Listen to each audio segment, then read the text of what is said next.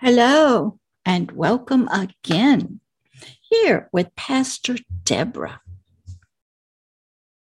We are beginning another word of encouragement for you, little one. Welcome here in the Garden of Eden. We're teaching today about you and him. Yeah, the creator and the owner and the Lord of the garden. This is number 42 of the year 2022. I'm working through all 52 weeks of the year. So you'll have at least a word of encouragement from Agape Love, Love is Here's Global Teaching Ministry, and me, Pastor Deborah, from the Lord, at least each week. This video back here is from Pixabay. They're a wonderful ministry that provides free motion videos. I'm recording in Zoom without a green screen. As you know, when you do that, your hair does things, your hand can disappear, the background can come through. But it's so much easier for me to just sit down and record. I'm recording in Zoom, so I may not be real clear to you. Not quite sure, but that's okay. We're just sort of getting by.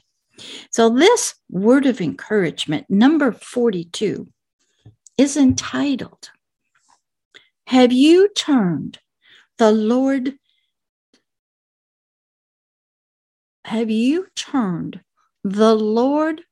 of King David out of the Bible and the God of Israel? Have you turned his glory into shame? This video represents turning the God of Israel's glory into shame. And King David, oh yes, he's still asking us questions. We're going to go to one of his psalms, his songs or poems, petitions or prayers that he wrote to us. Sometimes God talked to him to write to us. Sometimes it was a song of his heart that he wrote. And that's in Psalms 4, 2 through 3. But before we begin, Pastor Deborah, if you're new here, oh my gosh, I see billions of you today. We all start with prayer. Dear Heavenly Father, thank you for drawing all of these wonderful forever persons, the spirit of a human, here to the garden, to be in your presence, to hear your words that are anointed, your words of spirit and of light and life for their spirit.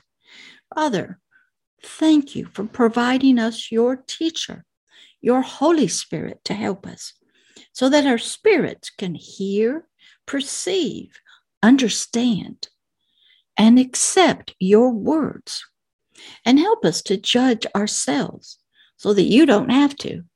Father, help us to understand what you're trying to help us to become, a mature, mighty king of the kingdom of heaven on earth, as Christ Jesus was, who demonstrated for us what that looks like, sounds like, acts like, and how it demonstrated your authority and power over sickness and death and devils here on earth, and how even the oceans would lay down and the wind would obey his commandments. Father, help us. We need a lot of help today. In the name of Christ Jesus. Amen. Okay. In this lesson, number 42, the title again was, Have you turned the Lord, the King of Israel, King David's God, have you turned his glory into shame? So we're going to go to Psalms 4. We're going to work through 2 through 3. Then we're going to go off to another one. Psalms 4, verse 2. O you sons of men, are you a child of a human? That's what that means. How long will you turn my glory into shame? King David's God is asking you through King David. How long will you love vanity? That means fruitless, vainless activity, ideas and desires that when you die, it's all forgotten. Everything you do on planet Earth, every goal and desire that you have that is not of God, not in his righteous ways, will all be forgotten when your death comes. And you seek after leasing, that means serpent stuff, vanity stuff, immoral stuff, unrighteous stuff. That's the question that God himself was asking you through King David. Verse number 3. But know that the Lord has set apart him. Maybe you not. That is godly for himself. This God cannot be around most of his own children who say they believe in him, worship him, and pray him. They're flesh creatures. He has to love them from a distance. And those people who aren't yet believing in him, he loves them, but he cannot be around them. They are basically creatures of sin, disobedient traitors. They have a different image and likeness, that of Satan, that very adversary, an enemy of God and all of God's righteous laws, like love your neighbor as yourself. And how do you spot them? Well, if God says you're to love your neighbor and not to kill innocent things, then what are you doing supporting abortion? Giving money, voting for that, protesting for, pushing for abortion. Is that not an innocent creature in there? Had no say in being formed or conceived. Was totally at the will, pleasure of two people. Now, you can be conceived in a petri dish. They can take an egg from a woman and a sperm from a man, put them in a petri dish, and inject the egg through a needle with a sperm. So you don't even have to have sex to get that to happen. That's science for you. That's DNA working, eggs and sperms. And if you are somebody who is trying to say you don't need a man or a woman, everybody's a man, everybody's a woman, a man can have a womb, you got some issues. There's some confusion in there. The eggs come from a female ovary. Men do not have those. Sperm come from a man. Women do not have sperm. You need both to make one. So David is asking us because God was asking him, speaking through him. What kind of creature are you? What kind of thoughts do you have and concepts and desires? What is your spirit after? What is your soul trying to do? Why have you turned what you knew to be true into lies, deception, vanity? You think all that you do as a government leader to show how wonderful you are, how welcoming you are by breaking the laws of your own nation? You think that's going to give you any favor with this God upon your earthly death? Nope. And your legacy, your name will be forgotten when this earth is blown up, burned up in fire. One day, it's all gone. And a new earth comes. They'll have no memory of you. All that you did, said, the laws you passed, all forgotten. Verse number 3. But know that the Lord has set apart for himself those that are godly. I am set apart for God and God alone. No human is intimate with me, biologically, emotionally. I care only for what God desires. His heart is my heart. His desires are my desires. That is right out of Isaiah 61 and 62. I live differently. The Lord will hear him when I have been set apart. I am a godly person living in the laws of the kingdom. When I pray to God or I teach and ask him to help you, he hears me. He will not hear a religious person, a flesh creature. He will not hear your soul praying to him, only your spirit. And that is what he's after, is your spirit. And he can look at the condition of your spirit. 2 Timothy 2, 19 through 20. Verse 19. Nevertheless, the foundation of God stands sure, having this seal: the Lord knows them. What's the seal? That I'm godly, that I'm a mature, I'm doing things the way he chooses me to do. I'm taking counsel with him. If I vote, which I don't, I stay neutral, because I'm not of this world. I'm of the kingdom of heaven. I have my government. I'm an ambassador, a politician, a spokesperson of that government, of that king to you. So I don't vote in this world's elections. He said, I have a seal on me, this seal of being a godly person unto him. My thoughts are not in vain. I have not turned his glory into shame. I do not seek fruitless activities that he does not approve of. I don't even do my work. I do his work. I've tried my work. It's flesh. It feels good. It sounds good. Doesn't work. Only his work is godly. His way is godly. And the Lord knows them, like he knows Pastor Deborah, that are his.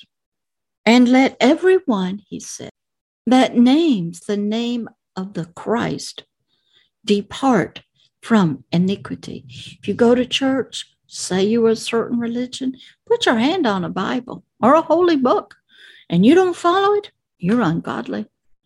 Doesn't matter what you're trying to prove to yourself. He knows who you're serving. This one here serves Satan, the adversary, the enemy of God and all of his goodness. And he turns God's glory in you, through you, into shame.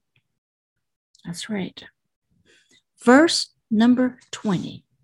But in a great house, a great family, there are not only vessels or hearts or people of good, of gold, and of silver, but also of wood and of earth, and some to honor and some to dishonor. What does that mean? Within my system of spirit, soul, and physical body, it's a house. My spirit's to be one of gold and silver that has been refined by the word of God. My soul, until it's transformed, is a vessel of dirt and wood and clay. It's no good to God. The physical body, as you know, is made of dirt of the earth, and it will be burned up, turned to ashes upon its death. Now, some people take it and say, well, some people in the house of God are good and others are vessels of sin. That's not what it means. His words are much deeper than what you ever imagined. A great house. This is his house. My spirit is his house. That's where he wants to live and have his temple, his holy of holies. And he is saying in there are vessels, there are tools, ideas, concepts, thoughts, desires of gold and silver, of his glory. But also inside my spirit, there are concepts and ideas, vessels, carriers of earth, natural ways. Some of my thoughts in my soul used to be of this world, following the traditions of this world, following religion, following politicians. Those are considered vessels. Words are containers of ideas and thoughts and concepts. So in this house of Pastor Deborah, I have a spirit, a soul, and a physical body. God is looking at my spirit to see if he sees the vessels, the containers, the words, the concepts, the laws of his glory, his laws that he considers gold and silver. Or are there vessels in there, thoughts from other potters? Maybe Satan and his demons. And you have taken what he has given you. We'll use this example. He has said the spirit in us is to be the king on planet Earth, rule and manage, be a shepherd. Now, if you take that and it gets perverted and twisted under Satan, you will use it horribly in torture, abuse, slavery, controlling other human spirits and their souls to help Satan get his kingdom. So what's inside of you becomes earth, impure. It's not pure gold and silver of God. He's looking inside each of you. That's the deep teaching. Some people say, well, some people of God are for good, and maybe the unbelievers are the others. He's looking in here. He works with us individually. What's inside your spirit? What are the containers of the words? What's shining from you? Are your thoughts, your desires, your ideas? Are they his? Are they filled with glory? Or have you turned those into dark, gray, poisonous things of the earth, of the natural world, of Satan? He's looking.